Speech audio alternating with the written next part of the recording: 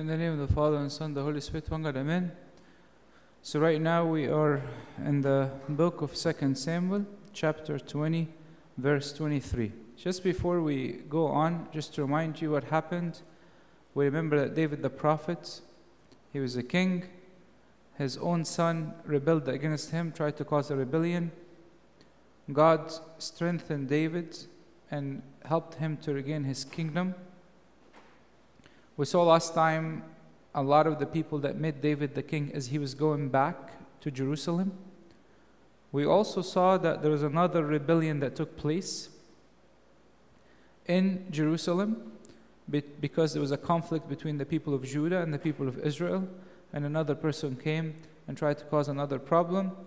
And then we saw that David the prophet, because this is important, David the prophet, he appointed a new commander for his army. And we saw that his old commander, Joab, killed that new commander. And we saw that the old commander of David, he was able to destroy the person who caused the rebellion. And now we are starting from verse 23 to go on to see what happened. David the prophet had a big challenge. That he has a commander, his name is Joab. He had him all his life. He's actually related to him. Joab was the one who killed Absalom, David's son. Again, it's the commandment of David. Joab is the one who killed the new army leader that David appointed. Joab is somebody who has so much control that David cannot, or too scared of him, not able to fulfill his commandment toward him. If I look at it in verse 23, it says, "And Joab was over all the army of Israel, and Benai, the son of Jehoiada, was over the Sherethites and the Pelethites." You guys remember I was telling you these two groups of people were mainly the people who are kind of considered to be secret service, or those who are kind of working with the helping the worship and helping those who are fulfilling the rites in the Jewish in the tabernacle. Here's a problem. David rejected Joab, but Joab by force killed the head of the army. When he is coming back as a victorious leader of the army, David could not tell him, "What have you done? Why did you kill the head of the army that I appointed? Why did you kill Absalom? Why did you all this stuff?" David could not speak to him. Why is this important? Because in our life, we all have people in our life that have bad influence on us. And not only this, we are weak in front of them. We cannot tell them no. And those people can cause our spiritual life to go down the drain and could make us disobey the commandments of God, and could make us act unjustly with people. And we see this is what's happening with David. He allowed somebody like Joab.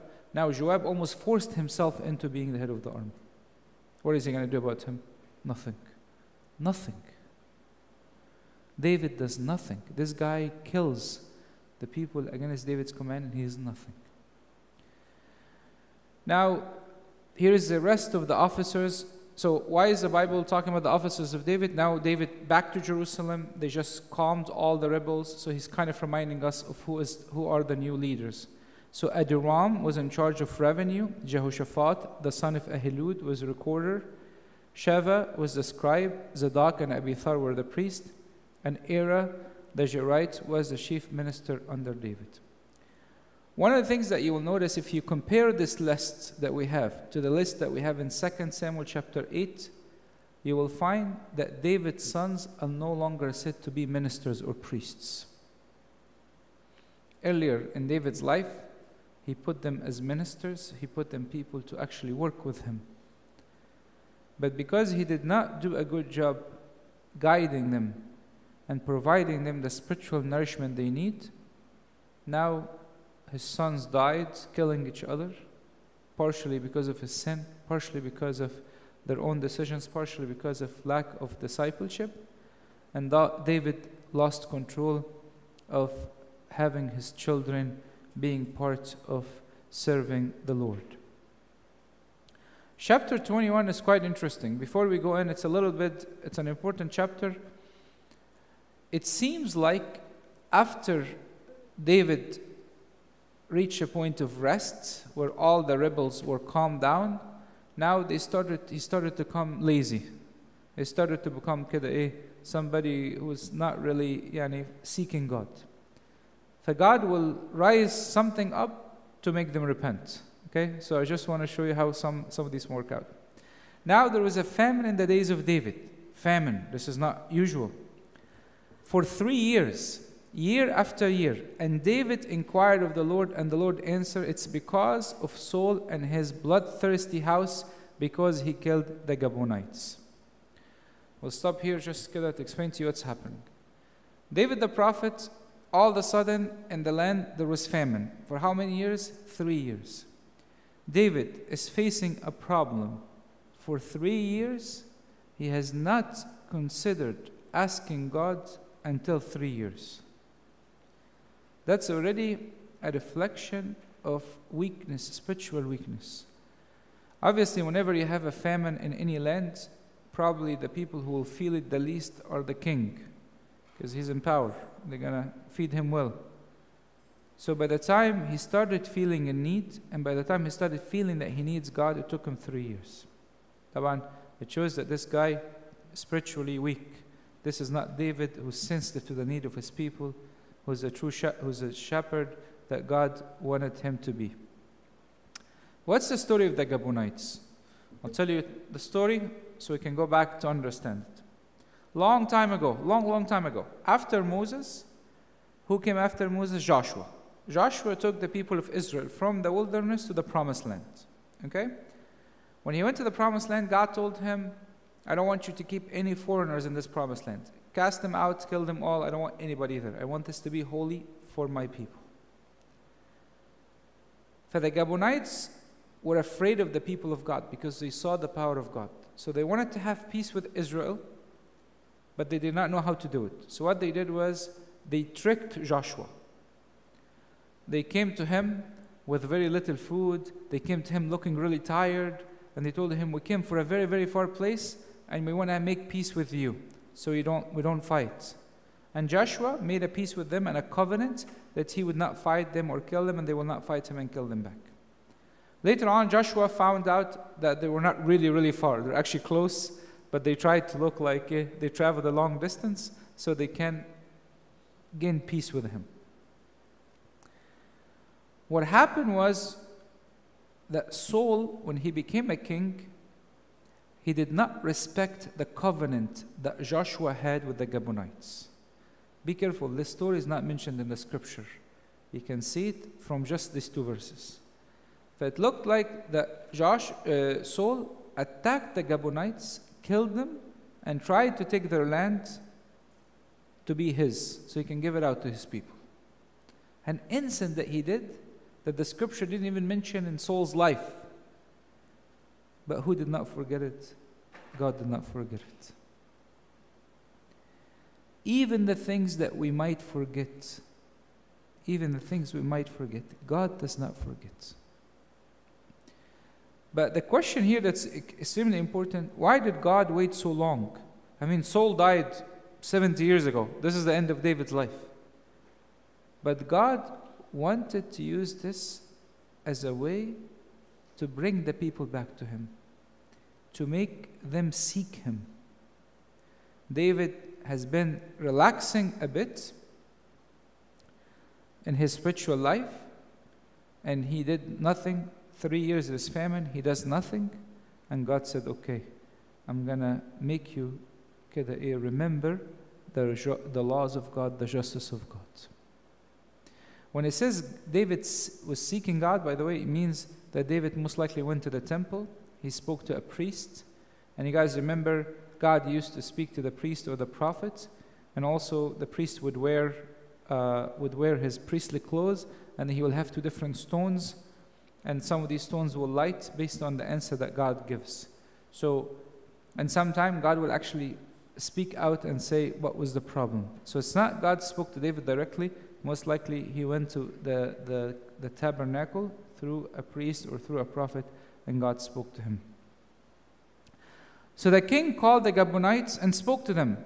Now the Gibeonites were not of the children of Israel, but of the remnant of the Amorites. They're not Israelites. The children of Israel had sworn protection to them, but Saul had sought to kill them in his zeal for the children of Israel and Judah. Be careful. This is a source of zeal that is not a good zeal. Then he used the zeal to break the covenant that the people of God had with the Gibeonites. Now, I'll give you an example. Sometime, for example, you might find a servant who is in charge of some kids doing liturgy.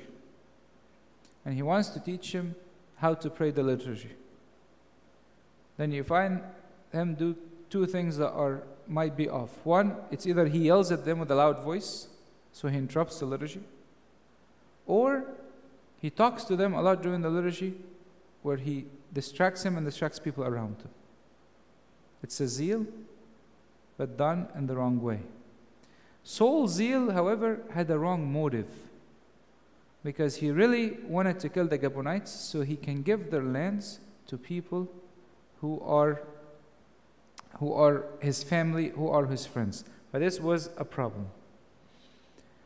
Therefore David said to the Gibeonites, "What shall I do for you? And with what shall I make atonement that you may bless the inheritance of the Lord?" Can you imagine? God will punish his own people so the children of a foreign land can have their justice.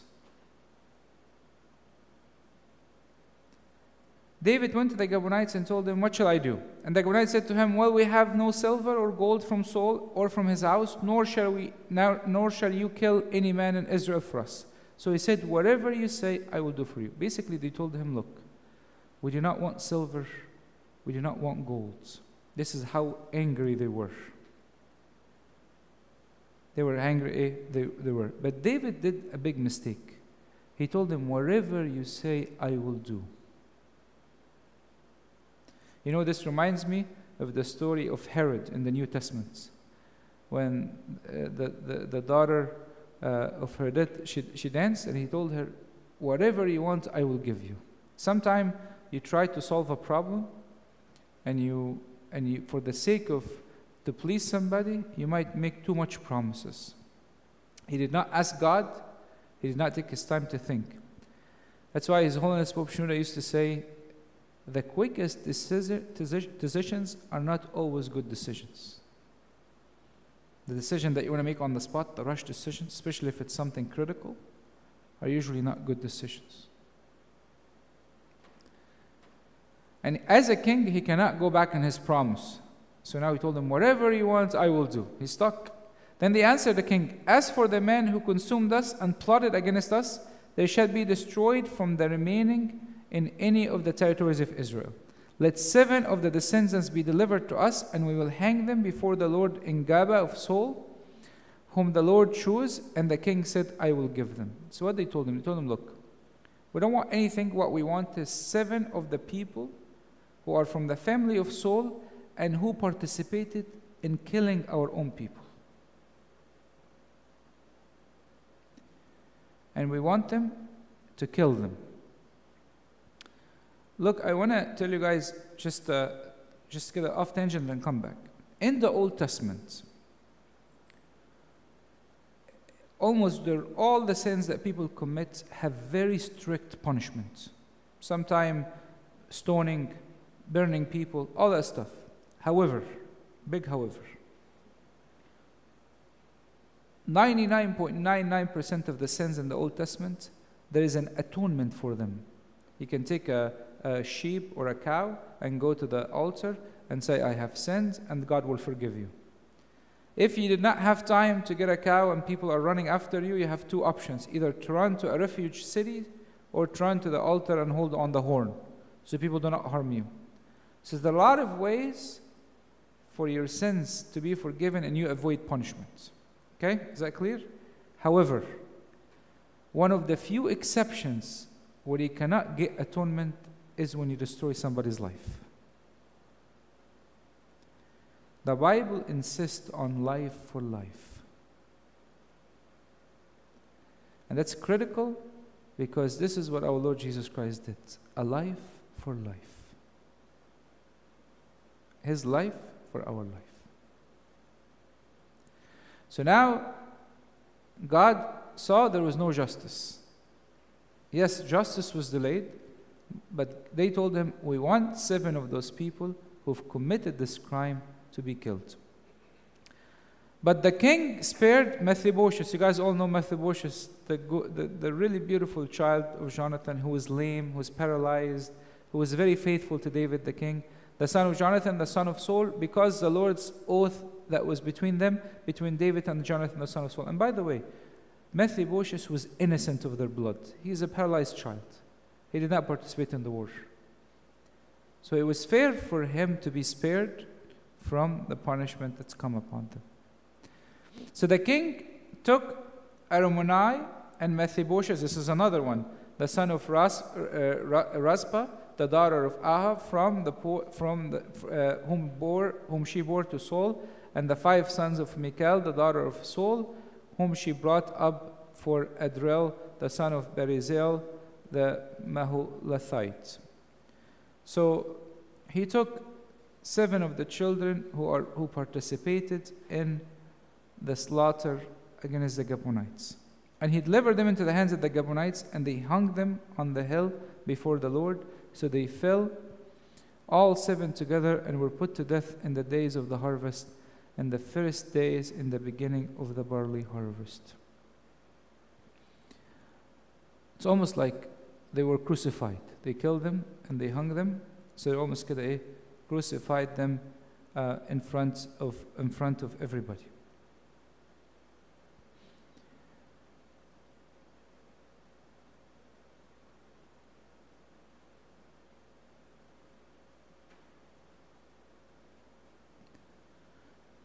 بص كده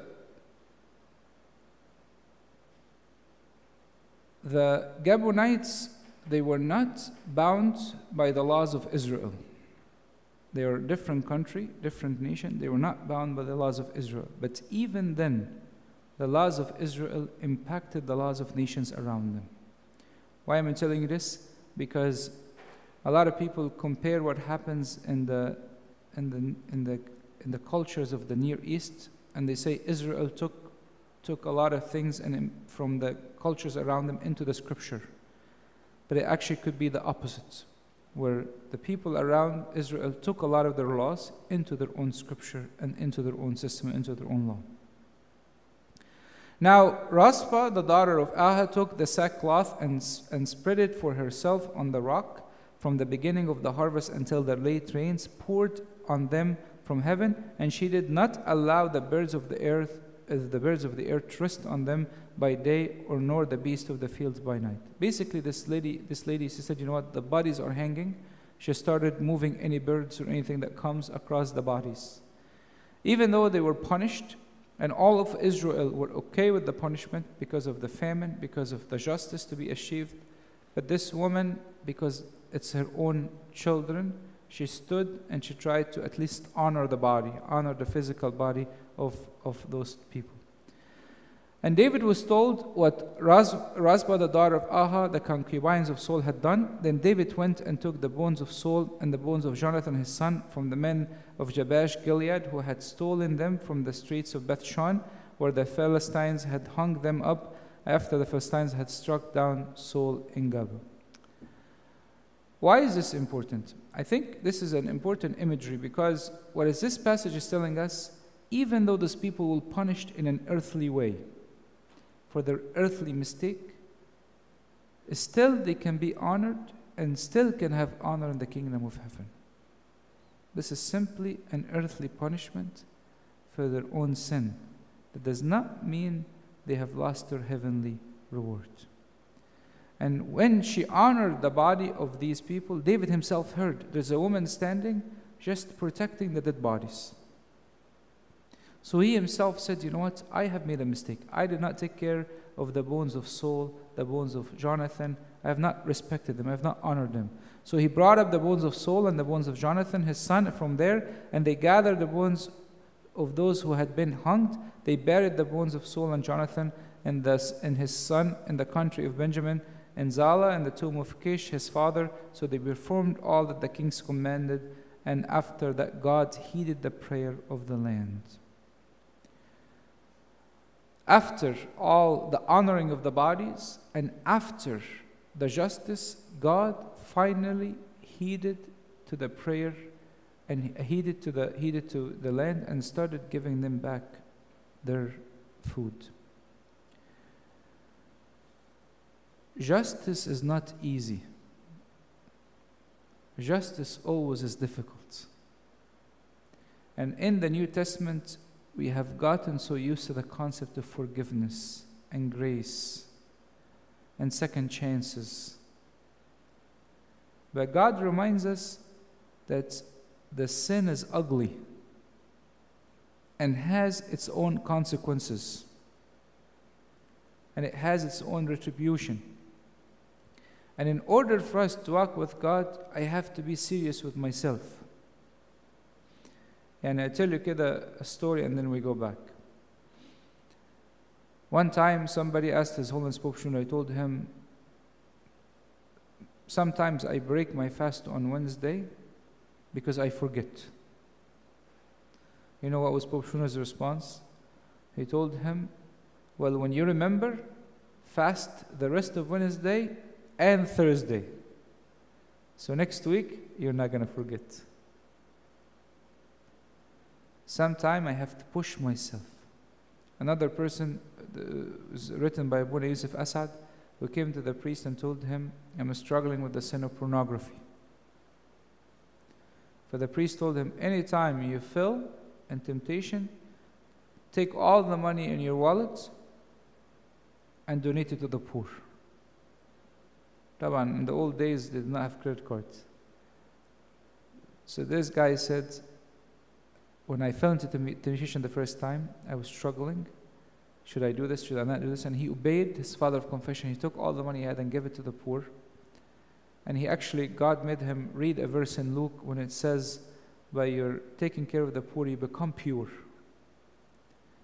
So he gave this money to the poor, and then from that moment on, he continued to live a life of purity. Yes, forgiveness is easy because of the blood of our Lord Jesus Christ. But if I take everything for granted, I will not be able to enjoy the grace that comes with it. That's why the scripture says the kingdom of heaven suffers violence. And we must take it by force. I have to force myself. When we hear about the stories of wars and fightings and all these things, sometimes God wants to remind us of what it costs to live a life of purity and life of justice that He paid for us. Now this whole situation with the Gibeonites are over. Now David has an enemy that's always there, the Philistines. So David is back to fighting the Philistines. Let's see what happened, because this is a beautiful passage. It has a lot of beautiful meaning.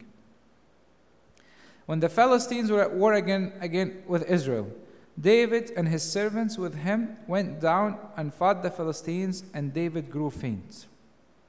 David is now probably 70 years old man. But when there is a war with the Philistines, what does David do? He goes and fights. Why?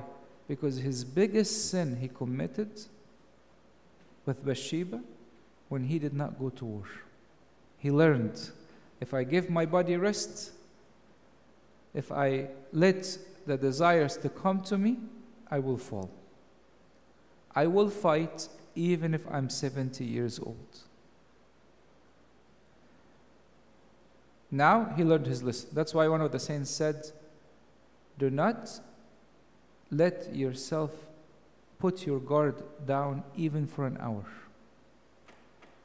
And sometimes you come back from a long working day, and then you eat a lot, binge eat, and then you just sit down and be like, I just want to relax. And the devil's like, it's a good time. He overate. then He can bring you all the temptations of the world that He wants to bring you. But David learned his lesson. And David, by the way, even though David was very beloved by God, because of the constant war that he had and all the blood in his hands, God would not allow him to build the temple. God told him, there's too much blood in your hands. Even though he's fighting the enemies of God, but also David fought a lot of battles that he was not supposed to get into. So David grew faint. Then Ashbai-Benob, who was one of the sons of the giant, the weight of whose bronze spear was 300 shekels, who was bearing a new sword, thought he could kill David. But Abishai, the son of Zeruiah, came to his aid and struck the Philistines and killed him. Then the men of David swore to him, saying, "Ye shall go out no more with us to battle, lest you quench the Lamb of Israel." Just a beautiful thought I want to leave you with, but we'll go back to what we're doing.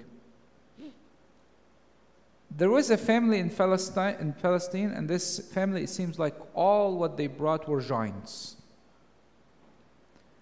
David fought their older brother Goliath. You guys remember when David fought Goliath, how many stones he had with him? He had 5. Why did he have 5? Because Goliath had 4 other brothers. We're going to see the 4 right now. So when he actually took the stones to go beat Goliath, he was not worried that he will miss. He was ready to fight all 5. He was ready to fight what? All 5. Now this is another giant who came to fight him. And this giant is coming to fight him with a sword. No longer in the old days. Remember, when David fought Goliath, he fought him from far. As you grew old with God, with a lot of experience with God, God might allow the devil to come and fight you harder, like Saint Anthony. And now the devil is approaching him with a sword. When he fought Goliath, it was mainly about fear. Can you as a child overcome your fear? Now he's fighting somebody who's so close to him with a sword who could kill him. But who saved him? The people around him. When David was young, nobody liked him. If you remember when he went to fight Goliath, even his own family, his own brothers did not even like him.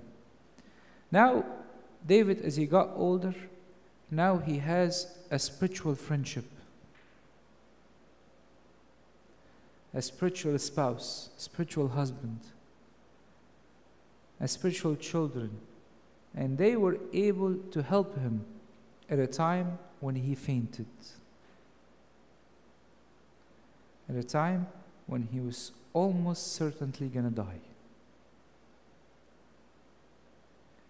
And that's the extreme importance of my friends that I keep with me for the rest of my life. They could be the difference between life and death. You know, like this is what God said. He says, I put in front of you life and death. Choose life that you may live. This is what's happening with David. Now it happened afterwards, there was again a battle with the Philistines at Gob. Then Sabashai and the Hushathai killed Sapha, who was one of the sons of the giant. This is a war that David did not fight himself, his own army fought. Again, there was a war at Goba with the Philistines, where Elihan, the son of Jarah-Uragim, and the Bethlehemite, killed the brother of Goliath the Gittite, the shaft of whose spear was like the waver's beam. They're all a family of giants. Yet again, there was a war at Gath, where there was a man of great stature who had 6 fingers on each hand and 6 toes on each foot, 24 in number. And he also was born to the giants. So when he defiled Israel, Jonathan, the son of Shema, David's brother, killed him. These 4, the 4 brothers of the giant, were born to the giant in Gath, and fell by the hand of David and by the hand of his servants. What's happening here? Even though David did not participate in all the wars, the scripture attribute the victory to him. He defeated giants. The first one was Goliath, which was his fear. As a young child, he met a humongous guy and he wants to fight him. And a lot of our decisions in life are impacted by fear. I was listening to a famous clinical psychologist, and he said, the worst thing you can do in life is to do nothing, because life will continue to move on even if you do nothing. And the devil wants us to be paralyzed. For David was able to defeat his fear. The second giant, he defeated him because his friend was alert. Some sins we're expecting and we're used to all the time, but some sins come to us suddenly, and they attack us without us being aware. And that's why the presence of our friends with us and our Father of confession is extremely important, because they can help us to understand the wars of the devil that we're not aware of. You know, I'll tell you guys something. Many people come and talk to me in my office and say, Abuna, you make a lot of announcements about people must confess regularly. And they tell me, there's nothing for me to confess about. I'm a good person. And the first thing I tell them, this is already a problem, because the devil have convinced you of a wrong idea that you need to reveal. Because you might be a good person, but what you don't understand, without the spiritual guidance you get, your life and the growth in your spiritual life will be very slow. It's almost like you're reinventing the wheel of a spiritual life. For when you have somebody around you who's alert, can help you when you make a rush decision or when you're not paying attention. Sometimes, for example, people might get into toxic relationships. And when they are in relationships that is toxic, they cannot get out of it, or addiction. And quite often they need somebody around them who's alert to help them to come out. This is what Abishai did to save the giant, to save David from the giant. Obviously, the enemies that David's army kept defeating on a daily basis, these are representing the hidden, the typical temptations that come to us. The bad thoughts and the gluttony and the judging, and they come daily. It's a business, everyday business. And he started to learn to defeat them. The giant who came to him with 6 fingers and 6 feet, this represents somebody who packed the sin or presented the sin in a different way. They presented the sin in a different way. And the ability for somebody who has a strong discipleship to be able to say no.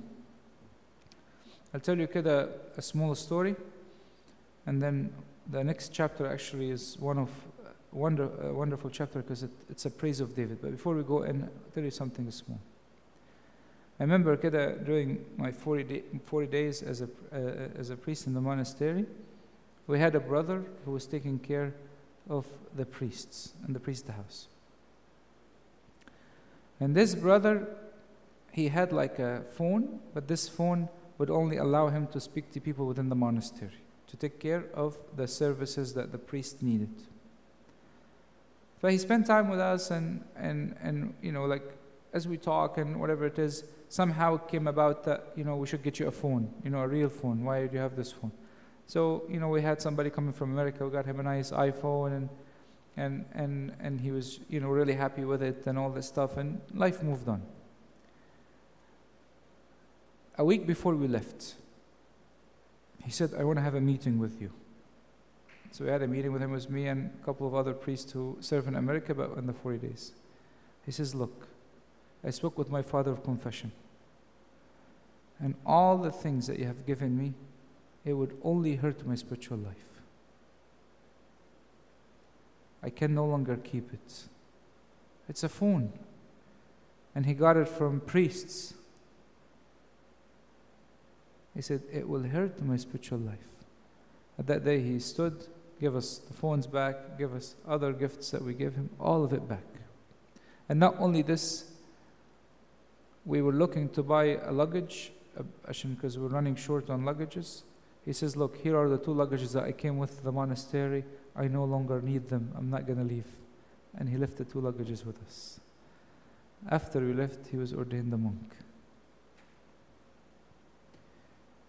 The true discipleship would help us to know the sins when they come in a different way. And by the way, this is what's happening in our world. The Bible says there's nothing new under earth. The lust of the eye, the lust of the flesh, the pride of life. Nothing new. Nothing new. All what's new is it's presented in a different way. Now it's on Instagram, on social media, on Snapchat, on TikTok, on people being obsessed with buying brand names, on people being obsessed with trying to control their people's perception, all this stuff. That's all what's happening. That's all what's in the world. Nothing new.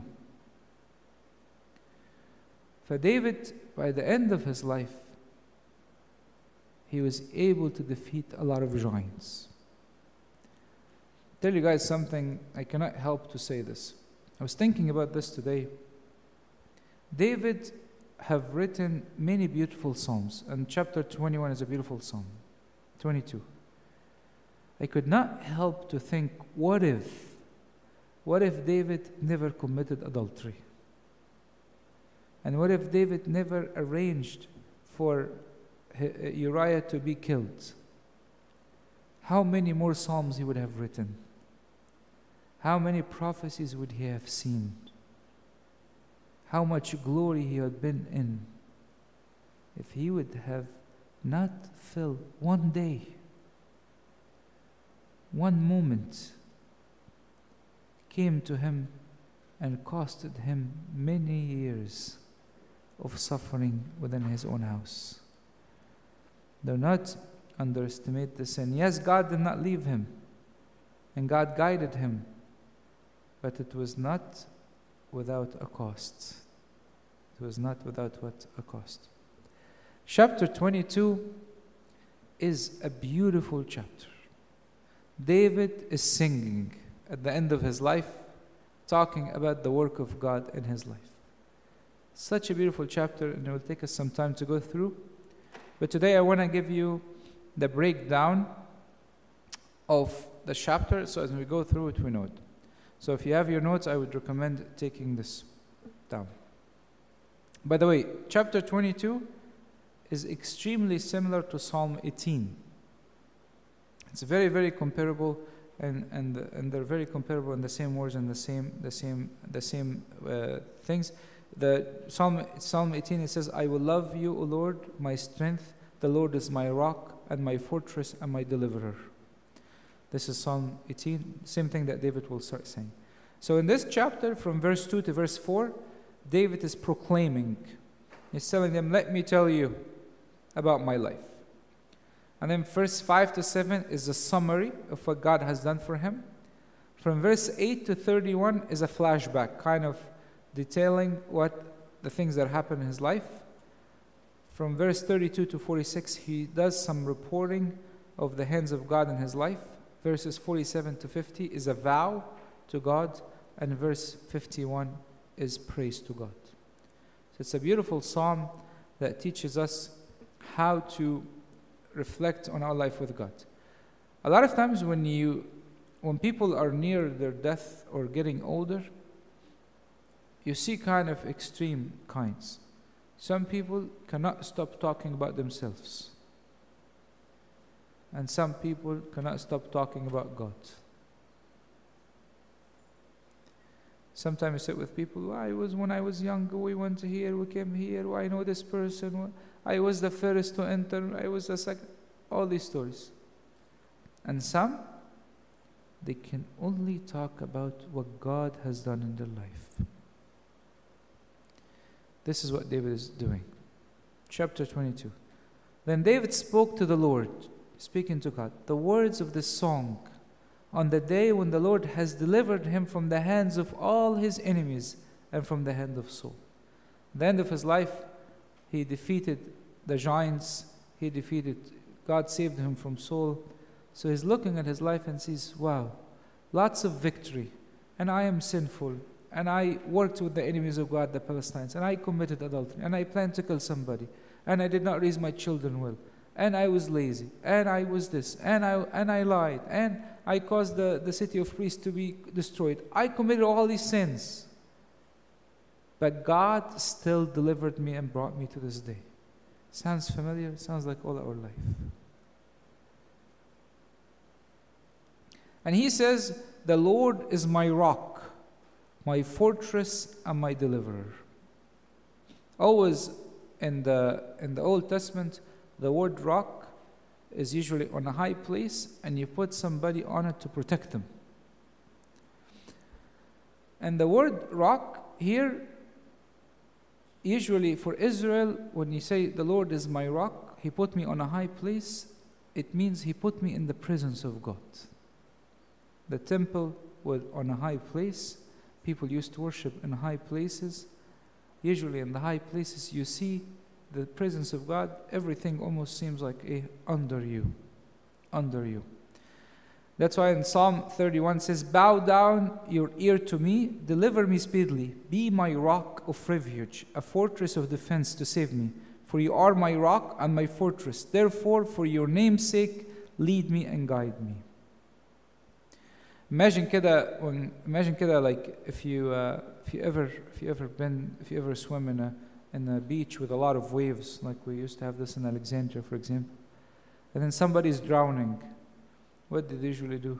People will go try to save them, and then put them on a small rock.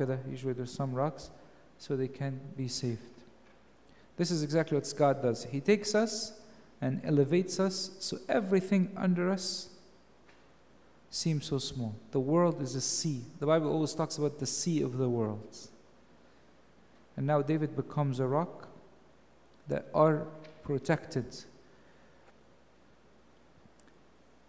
And God for us becomes our rock from all the thoughts that occupy us. Yani, if you think about the thoughts that goes through our mind, how much people are obsessed with money and success and who I'm going to get married and the people that are giving me a hard time and the tribulation, all this stuff. God says, look, all this headache, I'm going to raise you and set you on a rock above the world. People will be thinking of all these worldly things, but you are going to enjoy the kingdom of heaven. You are going to enjoy the kingdom of heaven. And he says that God is my fortress. Fortress means somebody who is a stronghold that protects me. And if you guys remember in 2 Samuel 5:7, it says, nevertheless, David took the stronghold of Zion, that is the city of David. He took the city that God provided him to be a fortress place, a place to meet God. And for us, especially the children of God, our heart, our own bedroom, our spiritual retreats could be a fortress where all the thoughts of the enemy can be taken out, so I could spend time with God and can be protected. Next week we'll continue from verse 3, and glory be to God forever and ever. Amen.